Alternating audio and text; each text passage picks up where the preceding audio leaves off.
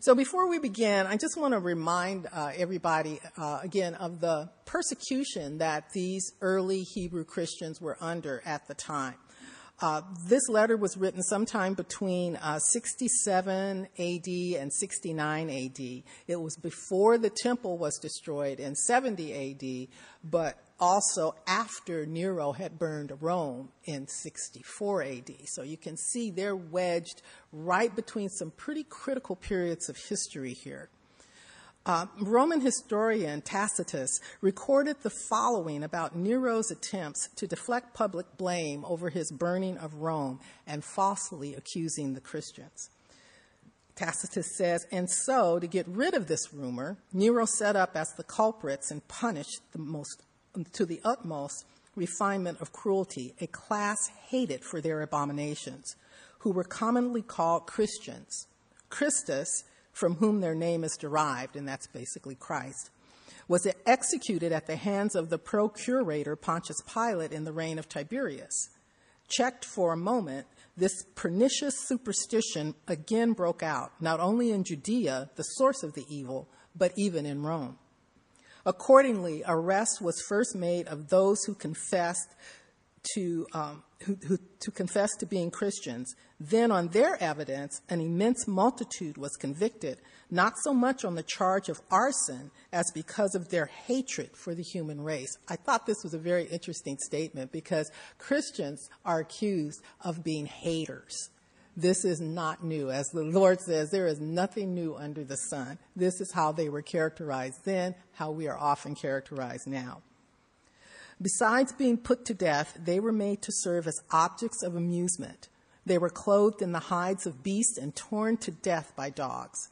Others were crucified. Others set fire to serve to illuminate the night when daylight failed.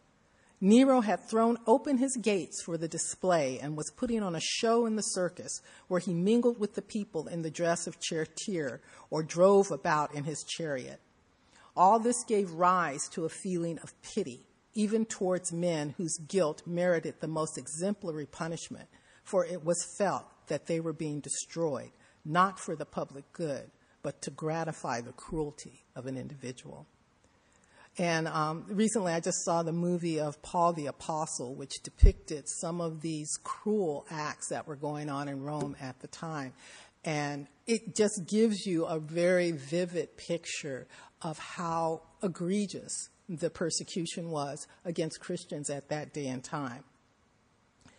This is why they considered going back to Judaism, because obviously practicing Jews were no threat to Rome at that time, which says a whole lot about practicing Jews, I guess. They religiously had no impact on anybody, apparently. And so they were not the victims or the objects of this persecution. And so these Hebrew Christians were thinking, they still got it going on over there. I think I want to go back. The temple was still open and operating. They were still giving their sacrifices and rituals. But chapter 12 gives us the hope to run and win the race of faith. We win it through discipleship, discipline, focus, perseverance, perspective, and eager anticipation. So we're going to begin with the hope we have as disciples in Jesus in verses 1 through 11. Verse 1 says, therefore we also, since we are surrounded by so great a cloud of witnesses, let us lay aside every weight and the sin which so easily ensnares us, and let us run with endurance the race that is set before us. Bam, right off the bat, we could spend all night just on that one verse, couldn't we? Well, we don't have that kind of time. But I will mention that the practical applications in the book of Hebrews are presented from chapters 10, verses 19 through chapter 13, verses 25. And chapter 12 is right smack in the middle of all of these strong exhortations and warnings against conduct that could cause believers to miss out on the better way Christ has provided. So this is the heart of instruction in Christian conduct worthy of our faith in Jesus Christ in this chapter. In verse 1, therefore refers to what was just presented in chapter 11, which was the faith of the Old Covenant saints. We're firmly exhorted that in light of these heroic examples of faith, we should do all we can to run our race with endurance. The epistles often refer to the Christian life in terms of some type of athletics or some type of warfare that requires us to train and arm ourselves for spiritual endurance in battle. One commentator said, when we enter the Christian life through faith, we don't enter a playground, but a battleground. And that is so very true. So to follow Christ is no picnic. These cloud of witnesses knew that. It doesn't mean they're in heaven when it says these cloud of witnesses looking down at us. They are the examples that we can follow to have a triumphant walk of faith. So I'm going to continue a little more with this sports analogy, since that's kind of how this goes. I think of this cloud of witnesses like the jerseys on display in sports arenas or in a high school gym. And you know how they have the jerseys all up there with the uniform numbers of past team members who were outstanding players on the team. And these players aren't actually there, needless to say, but their jerseys remind us of how well they competed and won. So as Gloria shared last week, these were imperfect people who had to overcome trials and tragedies and their own sinful tendencies to have triumphant faith. But their earthly examples can help encourage us toward our own heavenly hope in Jesus. We also need to understand that God has specifically designed a different course in the race for each of us. Every run is running her own or his own race. In John 21, when Jesus appeared to the disciples after his resurrection, he told Peter to follow him. Follow me, Peter. Instead of responding, yes, Lord, I will follow you, he looks at John and says, but what about him, Lord? What's up with that? Jesus answered, what is that to you? He added, making it even more personal for Peter. He says, you follow me. Don't worry about John. You follow me. Don't look around at the other apostles. You follow me. We have to keep our eyes on Jesus, ladies, every step of the race, never taking our eyes off of his focus. It's okay every now and then if you see one of your fellow, racers stumble a little bit, you can pick them up maybe. It doesn't hold you back, but you got to stay focused on what God's called you to do. Whatever race someone else is called to run, it's not up to us to compare or question it.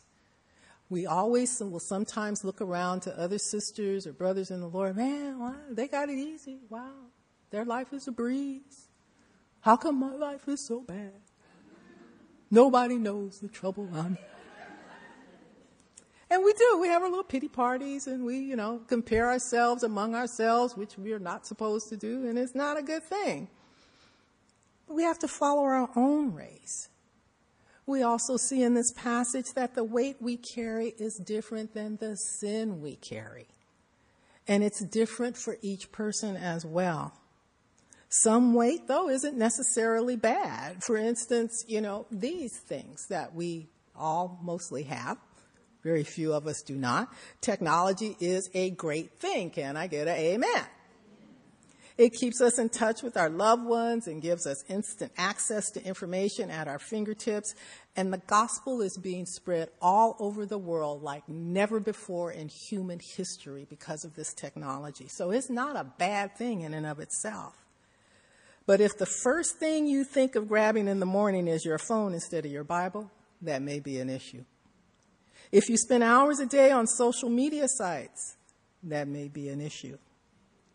If you spend a lot of time and battery on on-demand TV and movies, that may be an issue.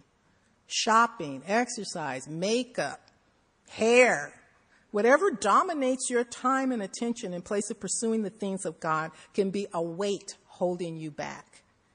By themselves, there's nothing wrong with any of these things. But if they hinder your spiritual maturity and progress to the point you're not growing in the Lord, you need to consider them a weight. You need to think about, how could you better manage your time and energy to be more fruitful? What old or new habits are dragging you down? What thoughts interrupt your ability to stay focused on Jesus? What aspects of your personality keep you from achieving the next spiritual milestone in your life? I know some of us, and I'm among them, so I'm, not saying I'm not. I have my I never and I always. And we all have those in our lives, that I will never do this, I will always do that.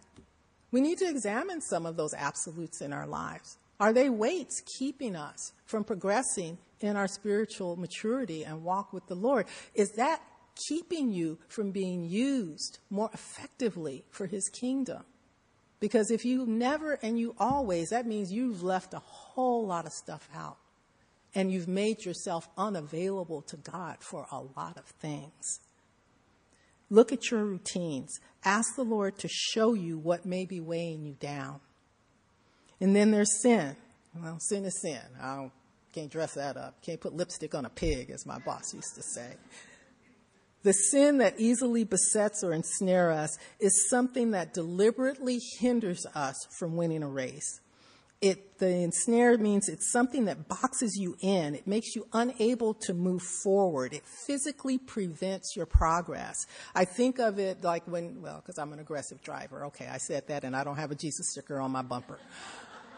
If I get boxed in on the freeway, surrounded by cars that won't allow me to move or change lanes or whatever, I get really frustrated. That's what sin does in our lives. It boxes us in. A basketball game, your opponents are surrounding you on the court, and they won't let you go forward. They won't let you go back. They won't let you pass. They won't let you shoot. They won't let you do anything. This is what it means to be ensnared by your sin, to be blocked in by it, unable to move, unable to progress. And we all know what sin can do when it's unchecked, unconfessed, and unrepented. It traps us, and it will do its destructive work in our lives and in the lives of others. James 1:15 says it well, says, "Then when desire is conceived, it gives birth to sin, and sin, when it is full grown, brings forth death." Don't be trapped, ladies, or blocked in by your sin. Don't downplay the sins in your life. Confront them, confess them, commit them to the cross for forgiveness and restoration, and then move forward. Next, as disciples of Christ, we have great hope as we, looking at verses 2-4, as we look unto Jesus, the author and finisher of our faith, who for the joy that was set before him endured the cross, despising the shame, and has sat down at the right hand of the throne of God. For consider him who endured such hostility from sinners against himself, lest you become weary and discouraged in your souls. You have not yet resisted to bloodshed, striving against sin. Jesus is the object, the prince, the captain, the perfecter, and for these purposes, for our sports analogy, the coach of our faith. Jesus is the one who began a good work in us, and he will be faithful to complete it. In our race, we are to be driven just as much by faith as we are drawn by hope. He endured much worse from an exceedingly hostile world that illegally, systematically, religiously, and politically condemned him to death. But he knew the Father's plan to be perfect, so he willingly gave his life. Jesus is our supreme example of obedience to God's will.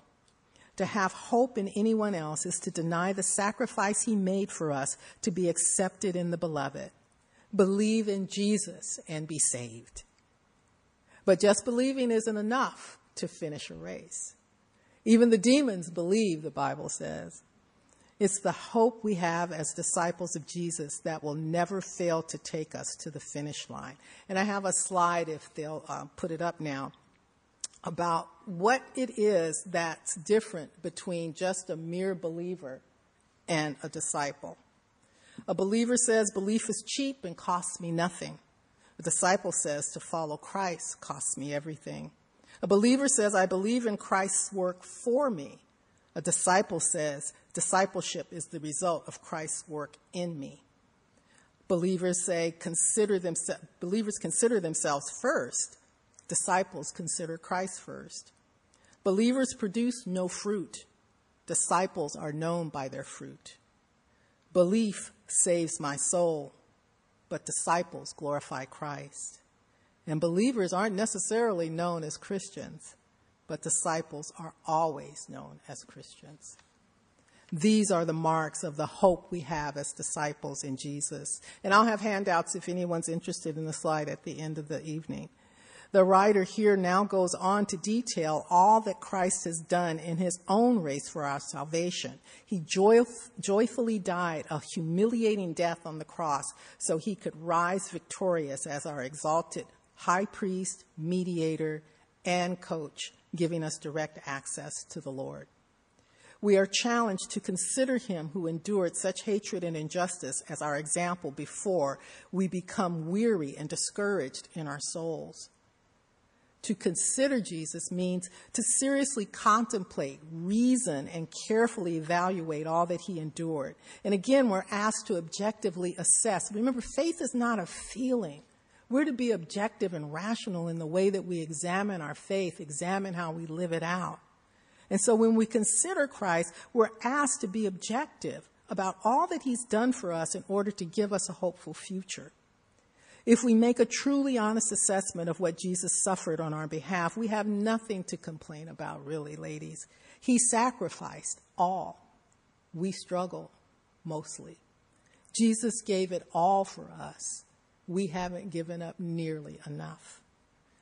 Paul encouraged the Corinthians in 2 Corinthians 4:14-17 not to lose heart, knowing that he who raised up the Lord Jesus will also raise us up with Jesus. And our light affliction, which is but for a moment, is working for us a far more exceeding and eternal weight of glory. That's the only weight we should be carrying, ladies, the weight of the coming glory we will have in Christ Jesus. This is the hope that we have as disciples of Jesus. But as disciples, we must also be prepared to be trained by our Heavenly Father as he does his perfecting work in our lives. Now we come to the parental discipline that accompanies the hope we have as disciples in Jesus. In verses 5-7, it says, "And you have forgotten the exhortation which speaks to you as sons.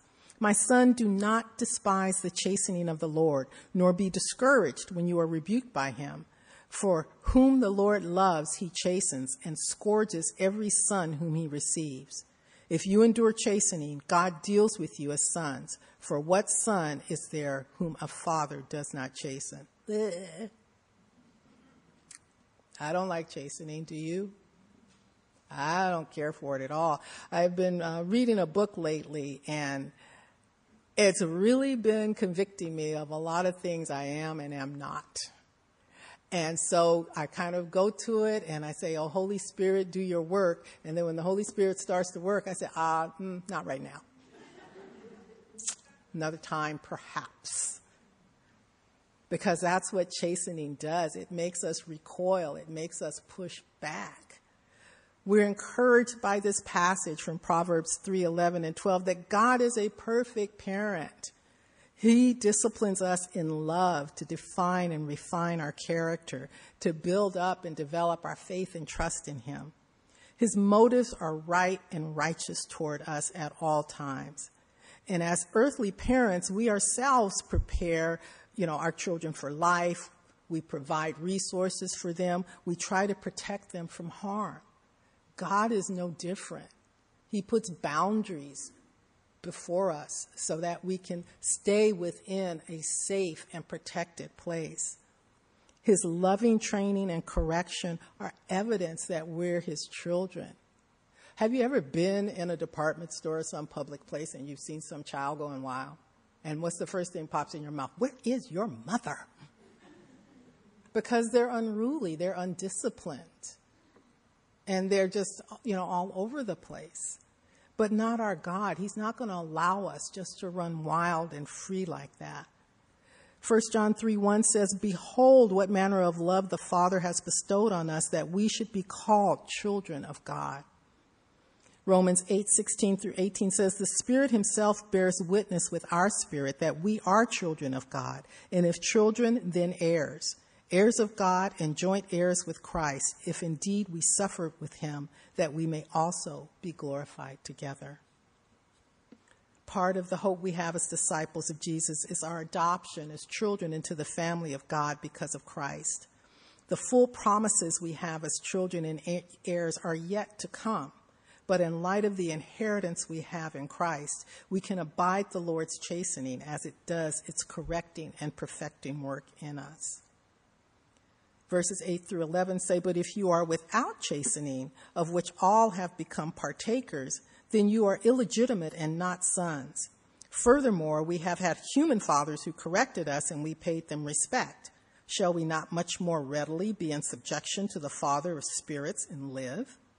For they indeed for a few days chastened us as seemed best to them, but he for our profit, that we may be partakers of his holiness.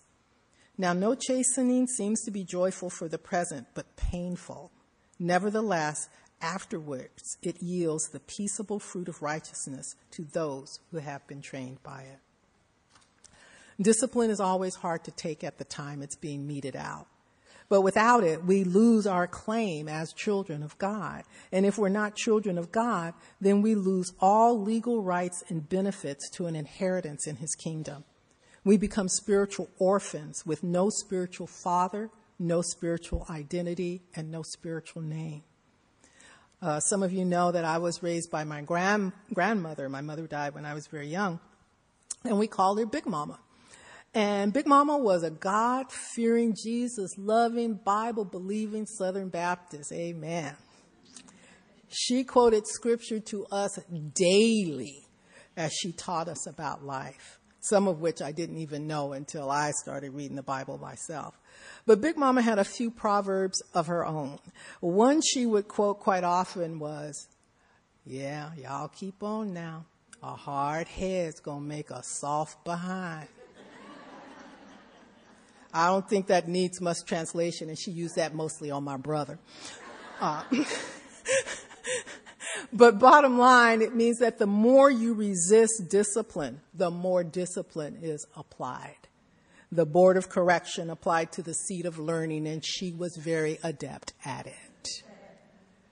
The Lord says it shouldn't be hard for us to accept his divine perfect discipline if we submitted to it from our earthly fathers. Shouldn't we expect our heavenly Father to do the same? He is our good Father, the perfect parent, perfect in all his ways, with perfect love, with perfect motive, and a perfect plan for us. He chastens us so we can be beneficiaries of his holiness and become more like him. Ephesians 5:1 says, "Therefore be imitators of God as dear children." We are to be holy as our Father is holy. Is that process fun? No way. It requires a lot of effort, some pain, and some struggle on our part. Just recently, we're going through the book of Exodus in our Wednesday morning studies. And if you go through Exodus and Leviticus and Deuteronomy, you see all these systems of laws and regulations and rules. And it's like you read through these things and says, who would have thought to make that a law? God did, because these came from God. But more still, it struck me just all of a sudden. I was kind of grieved. I said, a holy God had to consider the wickedness of man to develop such detailed and specific laws for us to follow. Who knows the heart of man better than God? God knows his children well. That's why he sent Jesus to take the ultimate chastening in our place, because he knew we couldn't handle it. So he never gave us more than we can handle. Jesus Christ took our place on the cross, bearing the penalty for our sins. God's goal is to train us to produce good fruit. He disciplines, not punishes. The hope we have as disciples of Jesus means that our faith can endure the challenges and chastening that come from following him, that we have every opportunity to be successful in the race if we keep our eyes on him, and that remembering we can do no better than Jesus as our mediator, high priest, and coach. Next, in verses 12 through 17, we're faced with a marathon that will test our endurance. to show that we can have the hope of strength through Jesus. Verse 12 and 13 read, "Therefore strengthen the hands which hang down and the feeble knees, and make straight paths for your feet, so that what is lame may not be dislocated, but rather healed." I don't think I mentioned to you guys earlier, I hate running. Absolutely hate it. It's not, I will walk you to death, but I hate running. So when I had read this description of, the hands hanging down and the feeble knees and, the stumbling across the path, I said, that's me. That's what I look like at the end of a run. The only thing it didn't add was, and panting like a dog. I hate running. I'm thinking as I'm getting ready to go on the Israel tour with the church. And having been there at least once before, I know that there's a lot of walking involved. And the travel agent told us Sunday that we're going to do 4 to 5 miles of walking a day. And I remember that from our last trip. And so I know that I have to prepare my body for that trip. You can't just go from being a couch potato to hiking up in Getty, to the waterfalls and the caves. That ain't going to happen, ladies. Something's going to give out if you don't prepare yourselves for that kind of rigor. So I have some good friends, thank you, Blanca, that are taking me through my paces and testing me and helping me to push myself so I can enjoy what God has for me at the end of this particular race. It's going to be glorious. But if I don't prepare for it, I sit at the bottom of a lot of these beautiful monuments and historical sites because I can't make it. I can't get there with what I've got. I've got to be trained. I've got to be disciplined. If I were in shape, I'd be able to run it a little better. But that's not going to happen. But that's what the Lord has for us. He trains us so we can run well and finish strong, that we have the hope of strength through Jesus if we submit to his discipline and training. Where would we be if we were only left to our own strength? Because we don't have enough to finish this race. Philippians 4:13 says, "I can do all things through Christ who strengthens me." 2 Timothy 4:17, Paul tells Timothy, "But the Lord stood with me and strengthened me." Paul also says in Ephesians 6:10 that finally, my brethren, be strong in the Lord and in the power of his might. This is the assurance and the hope we have as disciples of Jesus. In another part of the race, we're to chase an attitude of peace with everyone as part of our pursuit of holy character. This is absolutely needed to be a disciple of Jesus and an heir of his inheritance. In verses 14 through 17 say, "Pursue peace with all people and holiness, without which no one will see the Lord, looking carefully lest anyone fall short of the grace of God, lest any root of bitterness springing up cause trouble, and by this many become defiled. Lest there be any fornicator or profane person like Esau, who for one morsel of food sold his birthright. For you know that afterward, when he wanted to inherit the blessing, he was rejected, for he found no place for repentance, though he sought it diligently with tears." We are to take great care in our relationship, ladies, and our conduct so that we don't miss out on God's grace for us. Some of you who are gardeners, you may be familiar with root suckers. Does anybody know what a root sucker is? Well, a root sucker is those stems that shoot up all around the base of a tree. And they ruin the appearance of the tree, and they compete with the tree for food, resources, and energy. The leaves start to look a little different, and they might even become a different tree altogether sometimes. And if these root suckers are not removed, they produce weak, inferior fruit. So they must be aggressively attacked and not allowed to steal precious nutrients from the tree. But only regular, healthy pruning can prevent them from growing at all. And if there is a lack of spiritual, personal, or relationship peace, then all the poison of bitterness, unforgiveness, and anger will be your fruit.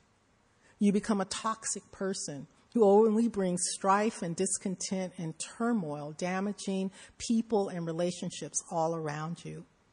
This is how believers, I think, give a bad witness with unbelievers, and they also stumble fellow believers. Don't be a root sucker. There is nothing Christ-like in being contentious and sour, and it falls dismally short of the holiness we are called to be in Christ. Matthew 5:9 says, "Blessed are the peacemakers, for they shall be called sons of God." The reference to fornicators in Esau relates to people who become so consumed with self-satisfaction and temporary pleasure that they forfeit the eternal blessings God has for them. As you might recall from Genesis' story, Esau sold his birthright for a bowl of stew.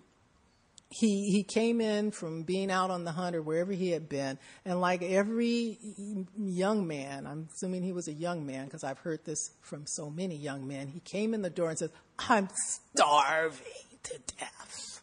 Have you heard that from your kids, especially the boys? Well, he gave up his right to the spiritual succession and responsibility of patriarch of his family to satisfy his in-the-moment desire. That's why Jacob is named among the patriarchs instead of Esau as Isaac's oldest son. It should have been Abraham, Isaac, and Esau. Guess who you don't hear in that succession? But that's why Jacob isn't named. But that didn't seem to be a big deal to Esau at the time. What really caused him to grieve was when Jacob, when he went into cahoots with his mom, Rebekah, they deceived Isaac into giving Jacob the double blessing that was also reserved for the oldest son. Esau didn't grieve over the loss of his birthright. I don't think he cared about the spiritual and patriarchal responsibilities that he had. He only got mad when the money got taken, when the inheritance got taken. He never valued God's promises to Abraham that were to be passed on from generation to generation. He regretted but never repented of his rash act of rejecting what God intended for him. He was impatient and lost it all. We need to value the promises of the Lord as he does his perfecting work in our lives. The hope of strength through Jesus enables us in those difficult times for seemingly impossible promises and situations that test our endurance. The hope we have as disciples of Jesus allow us to run well and finish strong, to not be root suckers, damaging people and relationships, rather to be peacemakers and useful for the gospel of Christ. And it causes us to value the promises of the Lord, no matter how long it takes. As he begins to wind up this chapter, the writer reminds us of the hope of a new covenant in Jesus in verses 18 through 27. And I'll read through 24 initially.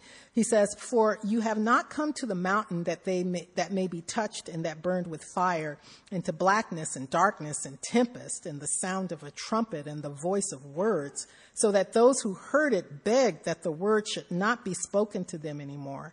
For they could not endure what was commanded. And if so much as a beast touches the mountain, it shall be stoned or shot with an arrow. And so terrifying was the sight that Moses said, I am exceedingly afraid and trembling.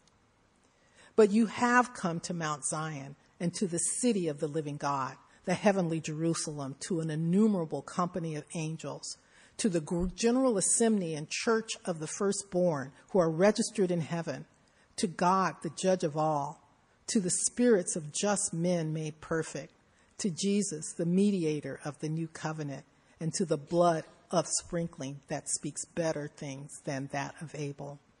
And once again, the writer of Hebrews reminds his readers of the hope of a new covenant in Jesus. And we already covered that in previous lessons in chapters 7 through 8. But this time he paints a very vivid word picture of the fear and judgment of the old covenant given on Mount Sinai, contrasted with the grace and beauty associated with the new covenant description coming to Mount Zion. Here God and angels dwell, and Jesus, the mediator and perfect sacrifice, exceeds even the excellent but temporary sacrifices such as those offered by Abel.